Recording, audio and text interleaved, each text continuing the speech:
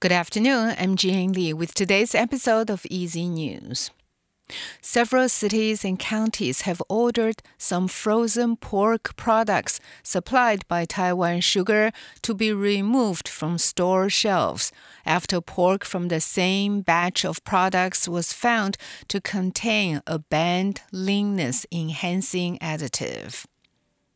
The moves come after the Taichung Health Bureau last Friday announced that it had found traces of symbuterol in frozen pork Boston butt sliced supplied by TaiSugar. The Bureau then ordered the product to be removed from store shelves in Taichung. Food safety officials in Taipei, Taoyuan, Kaohsiung, Keelung, and Miaoli have also now preemptively ordered stores to remove the offending pork products from sale. Taiwan's Davis Cup dream has ended after losing 3-6, 6-2, 7-6 to France in a men's doubles match in Taipei. Xu Yuxiu and Wu Dongling lost their respective singles matches on Saturday. And Sunday's doubles lose by Xu Yuxiu and his partner Jason Zhuang means Taiwan will not be playing in the Davis Cup finals. However, despite the loss to France, it's still the furthest Taiwan has ever advanced in the Davis Cup. The match wrapped up the Taipei stop of the 4-day Davis Cup Finals qualifiers. In international news, the European Union is voicing concerns about reports that the Israeli military intends to take its battle against Hamas to the town of Rafah and Gaza's border with Egypt. Over 1 million Palestinians have escaped the fighting in Rafah.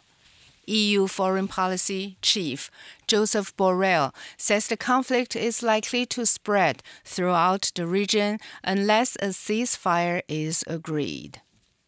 Israel's defense minister has said that Israeli troops could soon move on Rafah.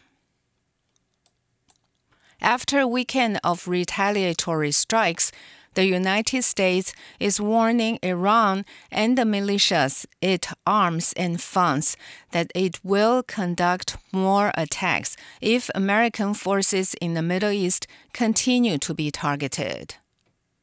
Jackie Quinn reports.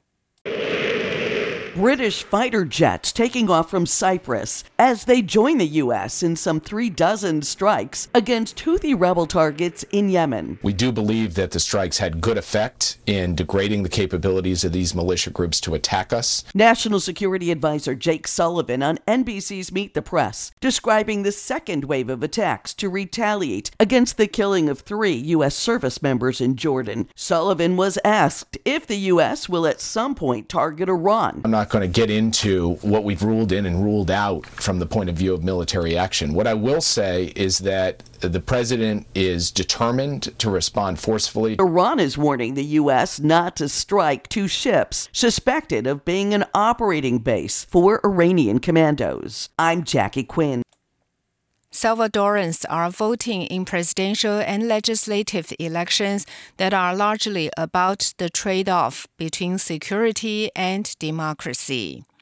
With soaring approval ratings and virtually no competition, Nayib Bukele is almost certainly headed for a second term as president in voting. Despite El Salvador's constitution prohibiting re-election, about 8 in 10 voters support Bukele, according to a January poll from the University of Central America. Bukele is said to have taken steps throughout his first term that lawyers and critics say chip away at the country's system of checks and balances. And finally, a major work by surrealist painter Britain-Magritte that hasn't been shown in public for a quarter century could fetch $64 million at auction next month.